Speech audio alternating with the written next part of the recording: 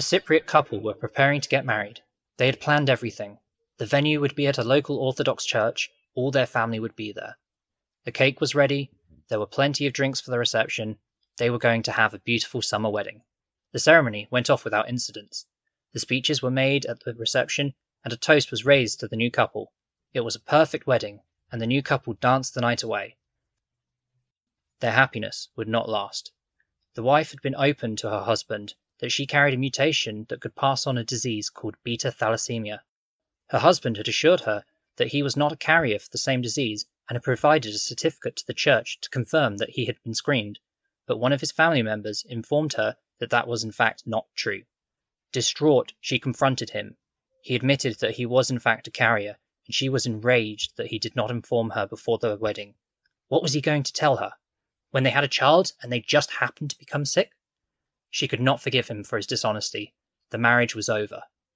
Because he had lied about his carrier status, a divorce was not needed. Since the 70s, Cypriot law has made withholding beta thalassemia carrier status grounds for annulment, and this has been supported by the Orthodox Church, which requires certification at the wedding.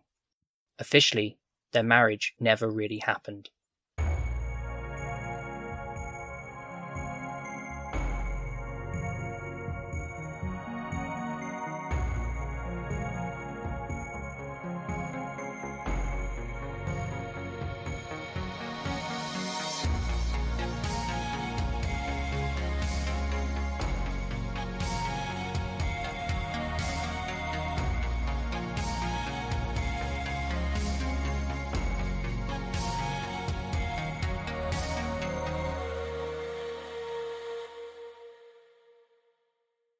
Hello, welcome to Genetic Drift, the podcast where we take a deep dive into the world of genetic diseases to try and lift the stigma surrounding them. I'm your co-host, Anthony. And I'm Juliet. That was so dramatic. So, that is a story that I created based off of facts that do exist. So it wasn't real? There is a good chance that something like that has happened, because that law does exist in Cyprus. Oh, I was so invested in the drama there, though. I know, maybe I should write telenovelas. Feel a little betrayed, it's not real. Well, unfortunately, I couldn't find a specific case study about this, and it's probably because no one wants to announce that. Guess so. So, what is beta thalassemia? Okay, beta thalassemia is a blood disorder that reduces the production of hemoglobin. So hemoglobin's that iron-containing protein that in the red blood cells that carries oxygen throughout the body. Oh, like we discussed in sickle cell anemia. Yes, exactly. And there are two main types of severity. You can either have beta thalassemia major, or as it's also known, Mediterranean anemia, or you can have beta thalassemia intermedia, which is the less severe form. Okay, so what does it actually do? So, if you have the major form of beta thalassemia, you end up with life-threatening anemia, and the symptoms will show within the first 2 years of your life. So, anemia is, I'm trying to remember it from sickle cell. So, it is when you don't have enough oxygen in your blood? Or iron? Anemia is where you have a reduced capacity to transport oxygen around your body. That could be from a shortage of iron, hemoglobin, or red blood cells, particularly. Okay, and in this case, it's hemoglobin. Yes. So what this itself can then cause is very slow growth, which for infants, that's also called failure to thrive. You can get jaundice because the lack of blood supply or the lack of oxygen supply to the liver can damage it, so your skin goes yellow, and you can be very sickly. You can end up with an enlarged spleen. What's a spleen? Okay, so the spleen is an organ whose sole job is to filter out the dead blood cells from your blood and get rid of them. Huh, I'd always wondered what it did. So when your blood cells die, they go through your blood into the spleen filters out the dead ones, and they then go out your poop. Oh, we just poop out all our old blood. Yeah. I mean, that makes sense. I just never thought about it before. Yeah. We also have, so in beta thalassemia, there's also a couple other organs that get enlarged, which are the liver and the heart. And this could be because of the irregular... Oh, wait. What happened to the spleen? The spleen's enlarged. Oh, okay, so the spleen's enlarged. Why is it big? Because your blood cells are dying more frequently, so it's working overtime. Oh, so the blood cells don't have enough oxygen to stay alive, and so too many of them go to the spleen? Some of it's that, but also because the hemoglobin's not forming properly, the cells just get broken down. Huh, okay. So this is, like sickle cell, it's what's known as a hemolytic anemia, so blood-destroying anemia. So the red blood cells will often die more readily. A blood-destroying anemia? Yes. Wow, that is a much more dramatic term than, like, sickle cell. Why can't we just always call things blood-destroying? Because it would make patients feel really scared. Oh, I mean, yeah, but also it's so cool. I don't think that they would view it as having like a superhero superpower. Fine. So the spleen gets enlarged because of the red blood cells dying more often and therefore them working overtime. And your liver and your heart get enlarged because of the irregular oxygen supply making them strain harder to work. So with the heart particularly, it will pump harder because it's under this impression that not enough oxygen is getting around the body. And then because it's pumping harder and harder, it will get bigger. Your heart gets swole.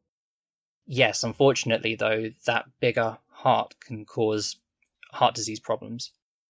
Oh, swole heart isn't great. No, it's a bit like those bodybuilders that take too much steroids and end up really large, and you just know at some point something's going to go wrong. Okay. Other things that beta thalassemia can cause are misshaped bones. And again, this is because the improper oxygen supply to the bones means that they don't grow properly while you're developing, so they can end up being malformed. What, like curved, like scoliosis or something? Yeah, but instead of just the spine being curved, it could be things like the bones in your arm are curved, or they have little holes in them because they haven't filled the gaps in properly. Ooh.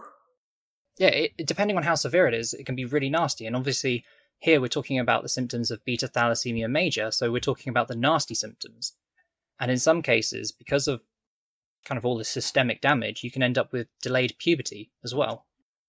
Okay, so that's quite a long list of different symptoms you just went through. What does the average person with beta thalassemia major look like? Well, typically they will look like they're from the Mediterranean. Oh, that's specific. Well, that's the reason why it's also known as Mediterranean anemia, and that's also where the name thalassemia comes from. Because thalassa means the sea in Greek. Yep, and then the emia is just from anemia, so it's Mediterranean anemia. I'm so glad my degree in classics and ancient Greek is coming in useful. Yeah, a lot of posh people did science in the old days. There was a long list of symptoms. Which ones are actually really common? Do you know? Well, I don't know, to be honest. It depends on how it's handled. I think a lot of people will probably look like everyone else because you would be trying to treat the symptoms.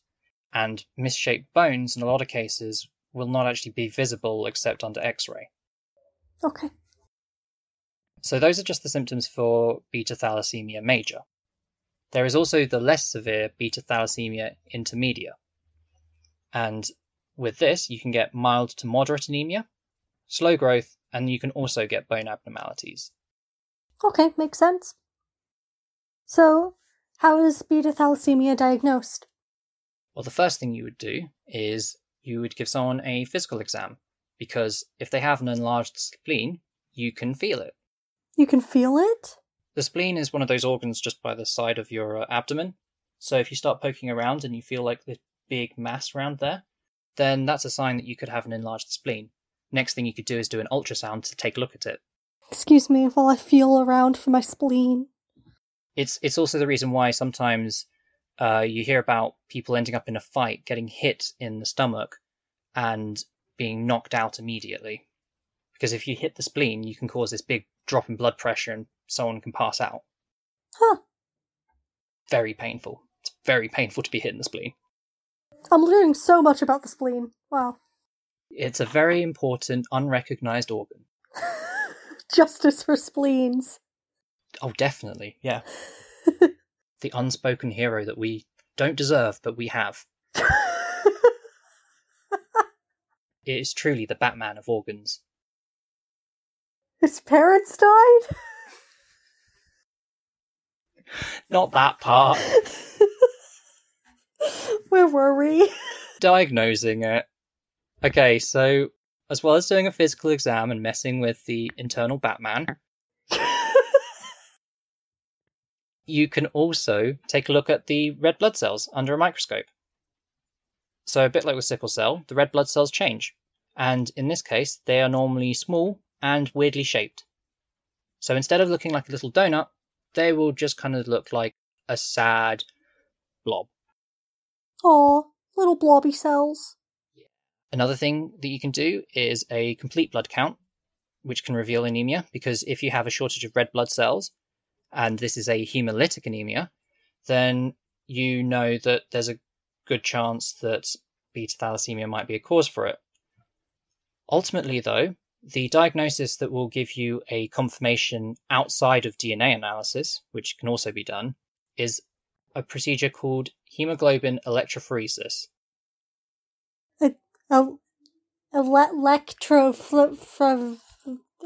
Yeah, don't worry. Okay. So, what this process involves is taking some blood, putting it on a special paper, and zapping it with electricity. And what that does is that the different globins have different sizes and they also have a charge. So when you run a current through them, they start moving along and you get these little bands. If the bands are in the wrong place, you know that there's something wrong with, for example, beta globin. You just zap some blood. Yeah, you zap some blood and you look at the lines. Science is weird. Yeah. Yeah, that's fair. Well, I have a question. Yeah, go for it. If you have different shaped blood cells, like you do in sickle cell anemia, does that cause some of the same problems we discussed with sickle cell, like the blood cells causing more blockages? No, not typically, because the blood cells are actually smaller, so they're less likely to get in the way. Okay, so small blobby cells. Yeah, they're just kind of a little sad and pathetic. Oh. Yeah, life's been hard to them. So, once you've been diagnosed, what's your outlook? It depends quite heavily on the severity of your condition. So, if you have intermedia, and especially if you have milder forms of beta thalassemia intermedia, then your life expectancy can often be unaffected. It can be the same as the regular population. Yay! However, there's always a however. If you have beta thalassemia major, it often progresses to death before the age of 20. Whoa! That's way worse than I was expecting. Yes. And later on I'll explain why there's that difference. But first, let's go over how you can treat this condition. Okay, how do you treat it? Well, particularly for the severe cases, regular blood transfusions are needed, because you don't have enough red blood cells, so give someone more of them, and give them ones that will do the job properly. Makes sense? Yeah. It's just bringing a competent team to your to your body. Otherwise, you can you also have to give someone medicines to reduce excess iron. Now, the reason for this is that when you give people blood transfusions, you're also increasing the amount of iron in their blood. And if they have too much iron, that can be really dangerous for the body. Huh, why? Because your body can't handle that level of iron. So, for example, you're advised against taking iron supplements when you don't need them because bacteria can use them, so you can actually encourage infection. Wow. Yeah. So you should be careful with certain supplements. Don't feed your bacteria. Well, only feed the good bacteria, not the bad bacteria. Bad bacteria can go away. Okay, what else can you do? Well, in severe cases, you might need a splenectomy. So, take the spleen out? Yes. because it's so enlarged and it's taken such a beating that it's just going to explode if you don't. Splody spleen? Yeah, some organs, if they're stressed too much, they can just burst. And the problem is, if they burst, not only are they going to release a bunch of dying cells that will release a signal to other cells to tell them to start dying, but they could also release a bunch of bacteria that weren't supposed to go into that part of the body, and you could die of sepsis. Oh my goodness. So what happens if you have your spleen removed? How do you get all those dead blood cells out of your body? I'm not entirely sure. Justice for spleens. Yes, spleens need more recognition, even from me. And you also sometimes need surgery to remove your gallbladder. And I think this is again because of stresses put on that. So the gallbladder's job is to produce bile for your digestive system, but if it's getting poor oxygen supply, the tissue's going to suffer. And because it's an organ that you can remove with relatively minimal long-term complications, they do. Huh. I'm learning so much about all the little organs in your body. I wouldn't have thought that anemia would have caused those kind of issues, but... Yeah, there's 2 more treatments. There's also folic acid supplementation. So... Well, I'm trying to remember this one. It's the one you get taught about when you're learning about women's menstruation. It's because it can help stimulate red blood cell production. Aha! So they often give it to pregnant women.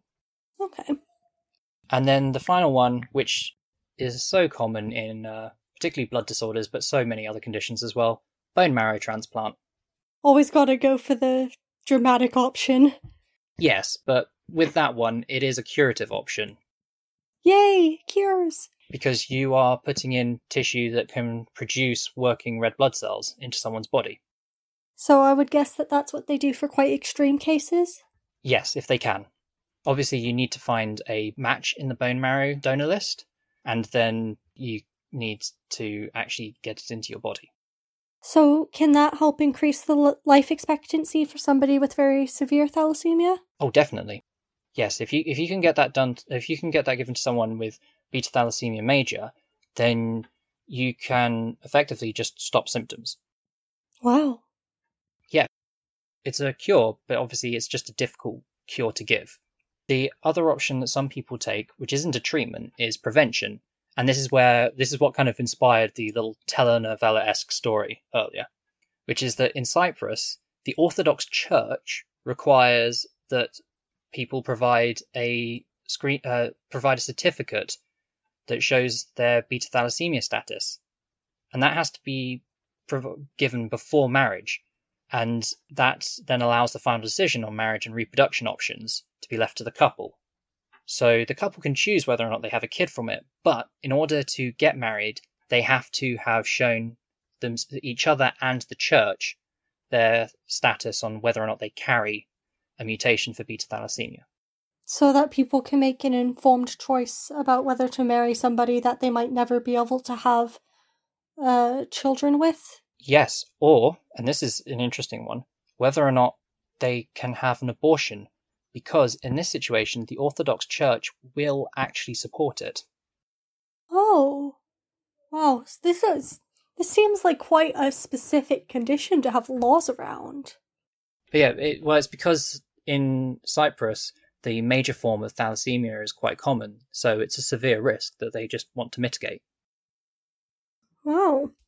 Okay, so if you're in a population where it's very common, people are aware and they tend to get screened for it before they make a decision on whether to start a family. It depends on the location. Some places are better than others. Cyprus takes one of the most forward-facing approaches to this, but there are other countries that have a lot of beta thalassemia, like Bangladesh, where people aren't really educated on this, and they don't have the options or really know their options. Oh. So what type of genetic disorder is beta thalassemia? So beta thalassemia is defined as an autosomal recessive disorder. Can you remember which one that is? Oh, one day I will learn these words, but today is not that day. I know recessive, you need it from both parents. You need 2 copies, yes. What is an autosome? It's not linked to sex chromosome. Yes. Yes! So, that's what it is. In rare cases, it can be autosomal dominant, though, which is strange. Why would it only be dominant in some cases? I guess it's a quirk of the specific type of mutation that someone has. But in all these cases, it's the same gene that's affected, which is the HBB gene, which you might remember from our sickle cell episode, is what codes the hemoglobin beta. Ooh, was that one of the building blocks for the hemoglobin protein? Yeah, that's right. So it's 2 beta, 2 alpha, they form together, and that's what you need for hemoglobin. But what happens in this is, if you have beta thalassemia, you have one of more than 350 different types of mutations of this gene, and they come under 2 main groups. You can either have a group where you either have little substitutions of the genes, which are often in an area before the gene that tells the body to read the gene and actually make protein from it, and this section is known as a promoter region. So there's an error in kind of the start code for the gene, the bit right before the gene, so that when it's being read that says, start doing this. Yeah, not to be confused with the start codon, which is when the beginning of the gene is actually made, but it is the part that tells you to start reading it. And as a result, you end up typically with these mutations of having less of the hemoglobin beta, whereas the other kind of mutation you can get is a deletion, where sections of the gene itself are removed. And this often results in more severe cases because one or two things typically happens. Either you lose such a large section that it doesn't get synthesized at all, or you lose sections that mean that the mRNA produced is so wrong that your cell decides not to use it and destroy it. Remind me what mRNA means? So mRNA is the intermediary between the gene and the protein. So you have a gene, a copy of mRNA is made from it, it goes out of the nucleus, the little kind of nerve center of the cell, into the other parts of the cell, and then that mRNA is used to make a protein. Okay, so in this case, that messenger, that mRNA, is not reading the original gene properly? So what's happened is that the gene is messed up to a point that when it makes a copy of the mRNA, that mRNA is not useful. So the cell kind of just rejects it and destroys it. So you don't get any of the protein made? Yeah, no protein is formed, and that's how you get these really severe cases. So no protein is formed to carry oxygen with the red blood cells? Yeah. So that means not enough oxygen and bad things.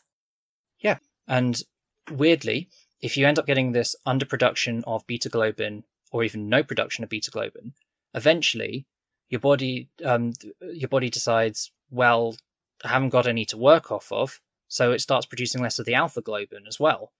Oh. So none of the components for the hemoglobin are being made. Does that just mean you don't have any blood cells carrying oxygen? It means a lot less of them are, and in severe cases it means that they are kind of functionally useless, which is why people end up having to have these regular blood transfusions. Wow. So this sounds kind of scary. How common is it? Well, it's not the most common of conditions. You would expect to see it globally in 1 in every 100,000 people. Oh, okay. That's not too common. Again, however, Oh. it occurs more frequently in certain countries. So it's most populous in the Mediterranean countries, North Africa, the Middle East, Central Asia, Southeast Asia, and India. And I've got a few stats here. 15% of Greek and Turkish Cypriots are carriers for the beta thalassemia major, which is why they put in that law with the Orthodox Church signing off on it. And thankfully, this is for a milder form of beta thalassemia, but 80% of the people of Papua New Guinea are carriers for that. 80? 80? Yes, 80. What? I know, it's crazy, right? So does just pretty much everybody on Papua New Guinea have beta thalassemia? Everyone's at risk, pretty much. That seems like a really big problem. Yeah, so as we'll discuss later, there there's a reason why it's as common as it is. Oh, you're keeping me in suspense here. I know, but first we've got to cover, before we get to the break, just a couple of the additional illnesses that are associated with beta thalassemia. This bit's always so depressing. Yes, but we get it out of the way now so that we can go into the second half hopeful. Okay, hit me. Okay, heart failure. Great. Always fun. Can you guess why? Because it's not enough oxygen and your heart gets too swole. Yep, pretty much. Just struggles. Liver disease, same kind of thing, really. But also you can get chronic hepatitis. What? Yep. I guess because your liver is just struggling a lot more. If you catch any form of hepatitis or you get it from a blood transfusion, you can get chronic infection. And well, once you get hepatitis, it doesn't tend to leave you. And this can then turn into liver cirrhosis, which just means like scarring of the liver. Oh, Yeah. That's unfortunate. Yes. You can also get hormonal problems. Why? You're not getting enough oxygen to the glands that produce the different hormones. They don't produce enough of the hormones. And that can cause a huge array of issues. Yes. So the ones I found were diabetes. So that will be because of the pancreas not getting enough oxygen. Hypothyroidism. And also, interestingly, hypogonadism. Which for anyone who's Does that mean what I think it means? What do you think it means? Something to do with... Balls? Yeah. Balls or ovaries, yeah. So the testes and the ovaries are gonads, and they produce pretty much all of the sex hormones. If they're not getting enough oxygen, they don't produce enough of them. So you can end up with men not building as much muscle as they would do, or their voice not dropping, or you could end up with women's hips not changing shape and curving, or lack of breast development. Depending on how severe it is, will determine what happens. Can it affect fertility? If it's really severe, yeah. So if you're not producing enough estrogen and progesterone, then you could expect sterility. Oh no. You also, and this one seems to be turning up in a lot of the ones we cover, can get osteoporosis. That's issues with your bones. Yes, that's when your bones become brittle. Now, I stress before you get to this one, it's not known why this one happens. We just don't know. It's common, we just don't know the reason why. Get on it, science. There are more pressing things to cover with beta thalassemia, I think. You can also get hepatitis C and HIV, and unsurprisingly, that's just from blood transfusions if they weren't screened. Oh, that's just really adding salt to the wound. It really is. It's quite unfortunate. But with that, we're going to take a break, and then we will go into the history of this condition.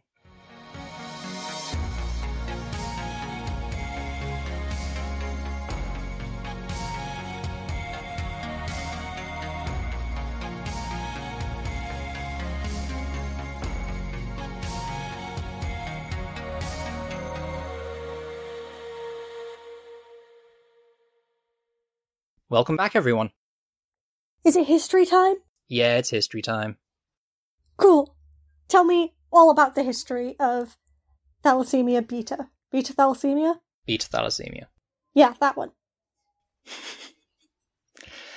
Okay, so I'll talk about first how far back we think it goes. So we've been so there have been some studies where we look at these little markers around the gene. So you have the gene itself, and then you have these little bits of DNA around it, and they call them haplotypes. But all you need to know is groups that are related to each other, those little markers will be really similar. Groups that are many generations apart will be less similar. And from that, you can work out the when those groups were all together and how many generations apart it was until you got to the ancestor. Okay. From that, we've worked out that it's likely the first beta thalassemia mutation appeared before humans left Africa. Oh, wow. Real old. So about 60,000 or more years ago. And part of the reason we know that is that we've actually been able to use thalassemia to add evidence to the out of Africa theory, which is the theory that humans have first evolved in Africa and then moved out into Europe and Asia in 2 different waves. Huh. So does that mean you can trace the spread of beta thalassemia as a way of tracing human movement? You can do it for some of it, yes. So the beta thalassemia that has this sort of ancestral origin, you can do that for. Strangely, some forms have arisen at random. Oh, why are there always random cases? It seems so unfair. Because life's random. Wow. I don't need this existential stuff right now. Fair enough. So, even though beta thalassemia is 60,000 years old, it really established itself more with the advent of agriculture, and it seems to have followed the movement of this technology. So, based on the little changes and which area and which locations have the oldest forms of beta thalassemia, we've been able to kind of trace the movement of it, and it's followed the movement of agricultural technology. Huh. So, about 10,000 years ago, it seemed to have properly established itself in the Middle Euphrates, so Mesopotamia, that kind of area. The cradle of civilization. Exactly. And it was also the cradle of beta thalassemia. Do we know why it established itself when agriculture did? Well, once you start farming, you have a lot more stagnant water, which allows mosquitoes to reproduce, which means you get more malaria. And although this is jumping ahead a little bit, the reason that beta thalassemia has stayed around for as long as it does is that if you have one copy, you end up being resistant to malaria, a bit like sickle cell. Oh, so it's another one that if you just have one copy, you're much more likely to survive. Yeah, you get that heterozygous advantage. So there's a reason for having one copy. It's just unfortunate when you get 2. Huh. It's interesting that this one's more common in Mediterranean populations, unlike the sickle cell, which was more common in African populations. Well, I'll go on and explain why. So, after it established itself in the region of Mesopotamia, it then moved to the Mediterranean around about 5000 BC, and then it established itself in Greece somewhere between 3 and 4000 BC. And back then, ancient Greece was known to be a hotspot for malaria. So there were a lot of cases of malaria, and therefore the mutation for beta thalassemia became a lot more common. Because more people survived Yes. with the mutation. And then the expansion of the Greek Empire brought that mutation to other areas of the Mediterranean. A couple thousand years later. Yes. Yeah, obviously a little while later, but... Cool. So, this time, Greek imperialism spread a disease. Also, trading. Some of that, yeah. But yeah, so that's why it became very common in the Mediterranean, and that's why it then got the name thalassemia, or the Mediterranean anemia. Oh, that's so interesting. Yeah, I think that's just such a cool feature, and it's cool that there's been enough research to trace that. This is the best history section so far. I'm glad you like it. This one was a lot of fun researching. So, when did we characterize beta thalassemia? Okay, so although this disease has been around for about 60,000 or more years, beta thalassemia major was actually first characterized in 1925, and some of this will be to do with things like microscope technology, having the people to observe, and the person who characterized it was an American physician called Thomas Cooley, who observed that in Mediterranean immigrants there were high rates of this kind of anemia, and then he characterized it, and then he looked at the blood, and he ran some tests, and eventually realized that this was a hereditary condition. And back then, it was not named thalassemia. Was it named after him? Yes. What a surprise. It was named Cooley disease because they're always modest. There's something about old scientists and naming themselves, though. Yeah. Okay, so it wasn't characterized until the 1920s? Yeah. Do it took we a long have time. any... was it written about or anything before then? If we know it was this old. I wasn't able to find anything, but again, if this is something that kills someone at quite a young age with the major cases, there's a good chance that no one really put much study into it. So I tried to find any reference of it in the sort of standard text, the standard ancient texts, so the Ebers Papyrus. I looked up to see if Pliny the Elder had anything about it. Sadly, he doesn't. He's got a whole lot of crazy stuff, but nothing on beta thalassemia.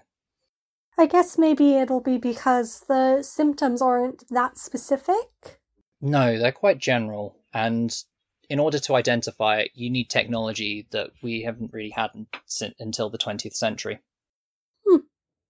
Okay, so that was some really cool history. Where are we now, and what's coming for beta thalassemia? Well, just like a lot of these other ones, we've got gene therapy coming. Woo! So we currently have clinical.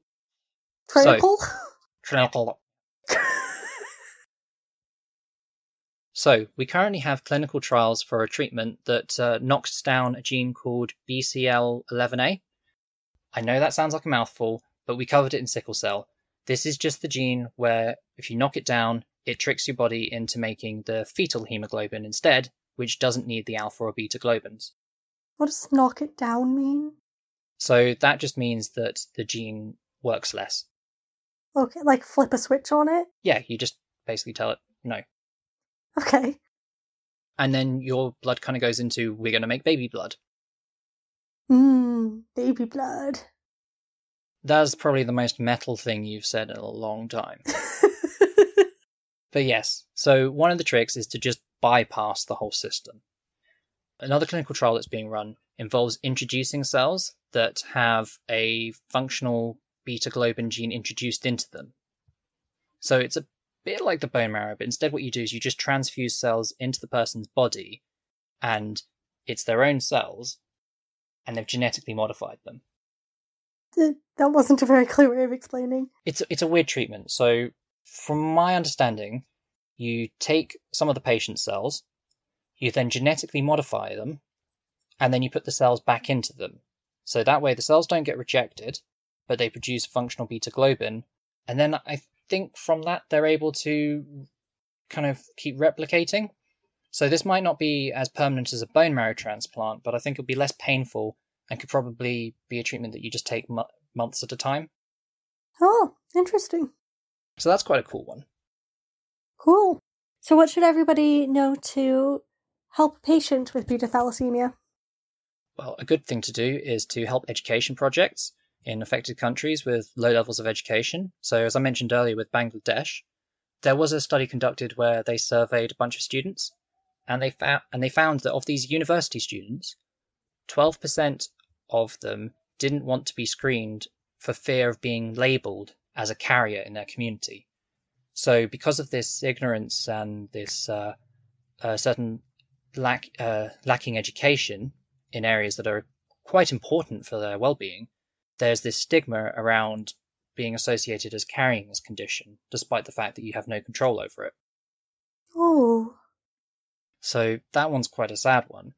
Otherwise, addressing a few misconceptions will definitely help with trying to lessen the stigma around beta thalassemia. So the first thing to address, amazingly, is that it's not contagious. People think it's contagious? In some countries, there is this misconception that blood disorders are the same thing as blood-borne illnesses. Ah, I can see the confusion. Yeah, so they think, oh, there's something wrong with your blood. It must be kind of like hepatitis, HIV, and therefore people can end up being a pariah in their society. Oh, that's really sad.